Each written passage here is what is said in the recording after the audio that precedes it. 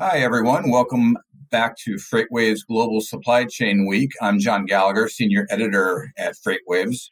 Joining me in this fireside chat is Lauren Smith. Lauren is the president of Skyline Policy Risk Group, a transportation consultancy here in Washington, D.C. Lauren has an insider's perspective of transportation policy, having been involved with the Department of Transportation as part of his background. So we're going to get into some economics and supply chain policy this morning. And our plan is to touch on three areas: China, autonomous trucking, and West Coast port labor, and we're going to see if we can sort of connect those somehow. Lauren, thank you for being here with us this morning. Thanks, John. Great to be here. So, given this is Global Supply Chain Week, I'll start out with a global issue, but then bring it, quickly back here to the U.S.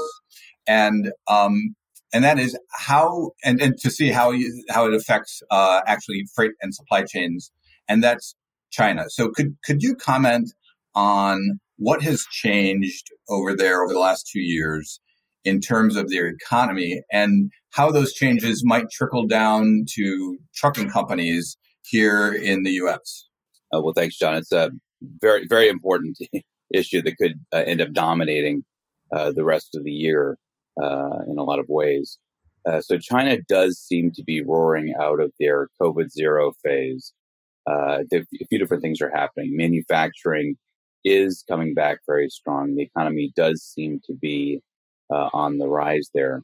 At the same time, the government has altered a lot of the statistical reporting, which leads to a lot of the normal caveats with Chinese government statistical reporting, just sort of a standard issue. But they've actually changed publicly some of the metrics for what they consider to be thresholds of reporting.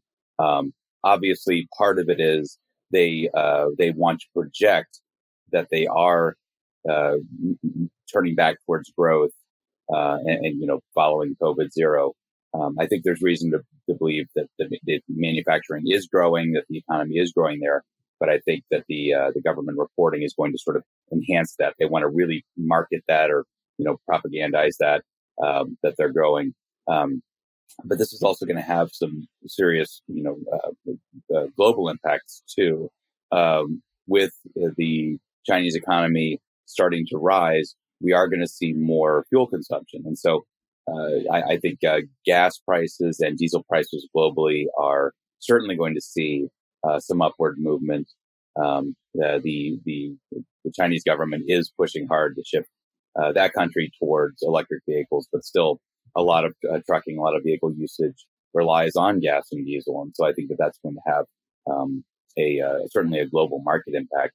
There's another interesting factor too, which is that individual Chinese citizens have been saving a lot more than the historical average, and so there's as much as $2 trillion in pent up consumer spending that if the economy is opening up in China, we could see unleashed, and that could put pressure on global inflation as well, which is one of the reasons why with the Federal Reserve having raised interest rates in the U.S. yesterday. I think we shouldn't expect rates to come down anytime soon. I think the central bankers in the West, not just in the U.S., are going to sort of hold off to see what is going to happen with global inflation, and I think that's another part of the story to watch.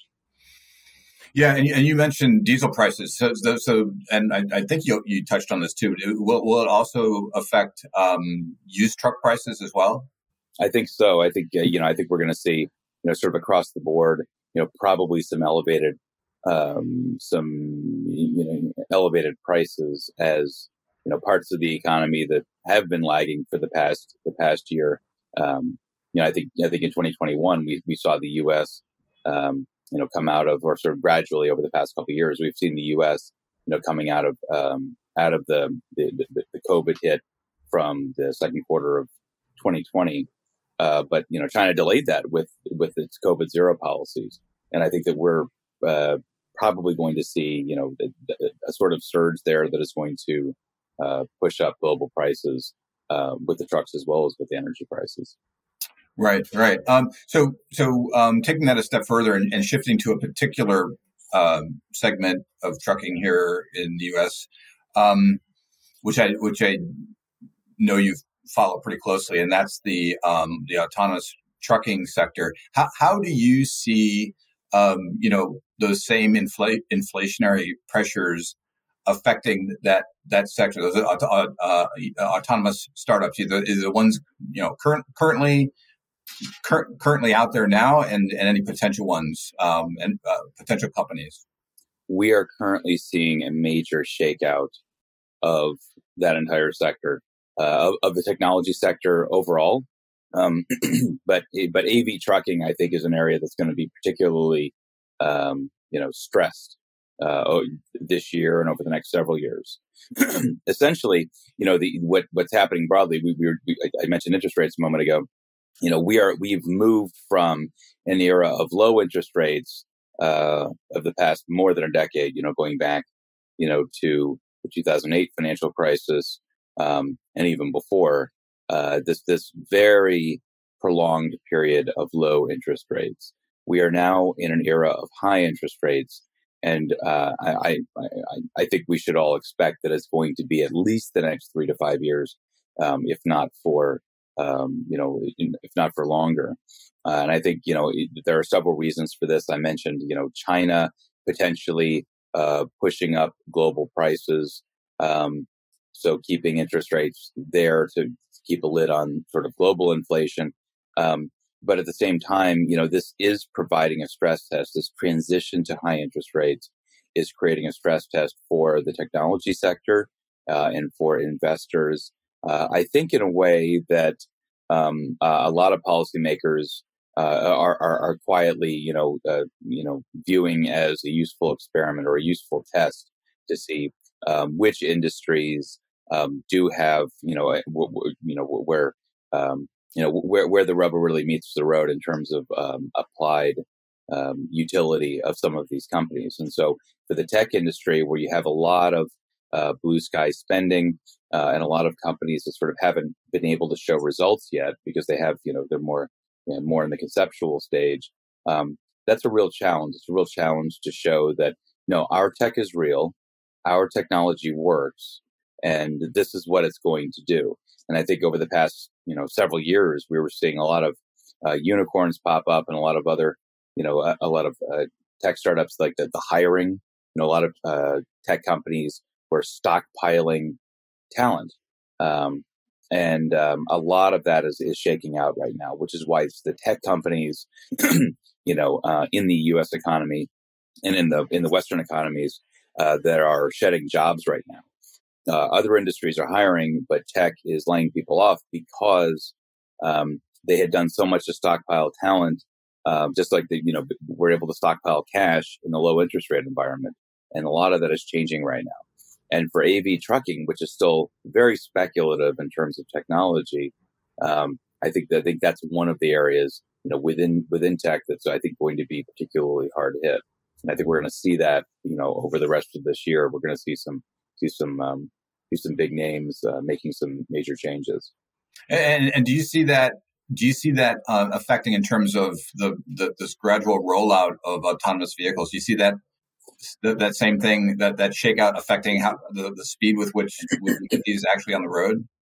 Well, I think it's a little bit more a reflection of the fact that the technology is still waiting to be perfected. The autonomous technology today is capable of driving 99% as safe as humans in a very wide range of situations. It's come a very long way. However, in the opinion of most observers, not all, I know, some folks say, no, it's ready right now. But it's not really ready to be unleashed on, say, suburban neighborhood environments. And trucks go all over the place. And so that's a big challenge, that the technology isn't ready. There are also policy hurdles. The government hasn't greenlit yet a delivery truck to be totally autonomous, to not have a human in there, which, challenges the economics of it and challenges the the tangibility of the technology. Now we're talking about fully autonomous vehicles here. That's the challenge there. Incremental autonomous systems, automated driver assist systems, ADAS, those types of systems that do things like lane keeper assist, advanced cruise control, forward collision warning, the automatic emergency braking systems. That stuff is very real and very important, and is probably saving lives right now on the road. But the fully autonomous, what folks call level 4 and level 5 systems, it's not here yet in a way that folks can trust. And again, there are those policy hurdles. Policymaking, the Biden administration is taking a very close look at these technologies, and has pretty clearly signaled that they're not ready to say, "Oh yeah, Wild West, go drive." That is very much not their approach. And I think the organized labor also has a substantial amount to say about this too. Yeah, and as you mentioned, in terms of regulations, that they're very slowly they just recently wrote, FMCSA came out with a supplement to an advanced proposed rulemaking on level 4 and level 5, and a few regulatory changes they would have to potentially make there. But again, it's just a supplemental, so they're going very, as you mentioned, it's been very slow. And so on the third point I wanted to touch on was, this automation, obviously it infiltrates every industry and, every sector of transportation. And in fact, it's if it's not the major sticking point, it's in the negotiations, at least one of them, with what's going on with the U.S. West Coast dock workers and the container terminal operators. And I know, and that's another issue that you've been following, Lauren. So, the two sides have been very closed doors about this. So I realize you might not have any privy to any particular inside information, but two questions on that. First, is there an opportunity for the Biden administration or Congress to influence those negotiations somehow, as we saw with the railroads late last year? And second, and maybe more importantly, what is your expectations in terms of how global supply chains could be affected the longer the two sides go without a contract? Well, I would definitely say, my concern level is rising a little bit. You mentioned the closed door. I think a big part of the encouragement that's we've been able to take in the situation is that they've definitely been negotiating in the same room. Number one, so they actually are at the table, and two, there's been relatively little leaks, and not just leaks, but also not a lot of stabbing each other in the press. There's been a little bit of stabbing each other in the press, but not a lot of they're totally evil and they want to destroy us and they're terrible and we must get them first. Which you've seen in a lot of these types of negotiations. That's been very encouraging. Going back to last year in June, when they said, look, our contract's going to expire on June 30th, 2022, but it's okay because we're still negotiating. And that's great. And so it's like, okay, yeah, that looked good. The problem is now we are 7 months past, more than 7 months past that time. I had thought at the time, there's we had the midterm elections coming up last November. And so that was definitely encouraging because you thought that both management and the union would not want to blow up the world while members of Congress were running for re-election and potentially able to take, swift action or to be forced to take swift action. And so that was encouraging. My concern now is that there's not an obvious backstop. There's not an obvious leverage point to say, okay, guys, wrap it up. You've gone past the end of the contract itself. You've gone past the midterm elections to the extent that was a stopping point as well.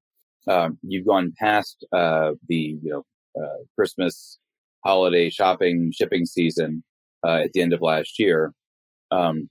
So what's really the next leverage point? And there are a few things coming up. I mean, you have cyclical turning of seasonal shipping, but none of the speed bumps last year did the job. So my concern is that without an obvious deadline, it creates an uncertain situation where any sort of external shock, anything that happens, and I mentioned there's probably going to be an energy price spike due to the Chinese emergence from COVID zero, and not just emerging the fact that they're emerging, not just that inflationary pressure, but also the fact that if that manufacturing is starting to pick up, which means we could eventually see a surge in shipping across the ocean. So you could see a surge in traffic potentially.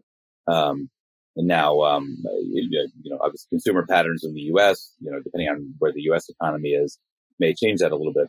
But the point is that any sort of external shock that we see, anything that affects the ports, could create a situation that crystallizes with the labor negotiations. And again, it's been common over the past 20, 25 years. It's been more common than not to see some sort of work slowdown, stoppage, some sort of tension that has held up shipping for maybe only a couple days. But even say a 3-day stoppage would take weeks to unwind and cost the companies a significant amount of money. So I think there's reason for concern there. Again, I think not overwhelming, but I think there is concern that there will eventually be a choke point. You mentioned, John, could the government get involved, the Biden administration potentially? I'm sure they have lines of communication into the two parties and are nudging them to get to a resolution. Fortunately, this situation, while very serious and potentially very damaging to the national economy, is still not quite at the level of the rail strike situation from last year. If the railroads shut down, the country shuts down. You're talking about upwards of 30% of all U.S. freight not able to move, and that would have been, that would have been nearly catastrophic. The ports would be, a major headache, but the upside disaster potential at least is a little bit lower if that's any sort of consolation. But in general, I'm still mostly optimistic that they will get to a resolution, that they'll get to a resolution sometime this year. But as I say, the level of concern is a little bit higher than it was 3 or 4 months ago. Right. And as we saw over the last 2 years with, shippers, when things got backed up on the West Coast ports, we saw shippers kind of shift their supply chains over to the East Coast. I guess, obviously that's sort of they've been monitoring this just like everyone else for the last 2 years as well. So I guess it remains to be seen if even more shifts to the East Coast and how and for how long it actually is sustained there, or whether it goes back, I guess. That's right. And when companies shift their supply chains, you do something like that, shift to the East Coast, the Gulf Coast. Those new relationships can be sticky. So some of that may flow back to the West Coast, and some of it probably won't. And that's it can't be any more precise than that. But just that right. There can be a stickiness when you alter your traditional patterns. Yep.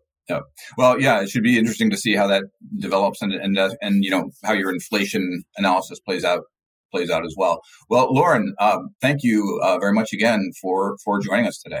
Thanks very much, John. And thanks everyone for tuning in.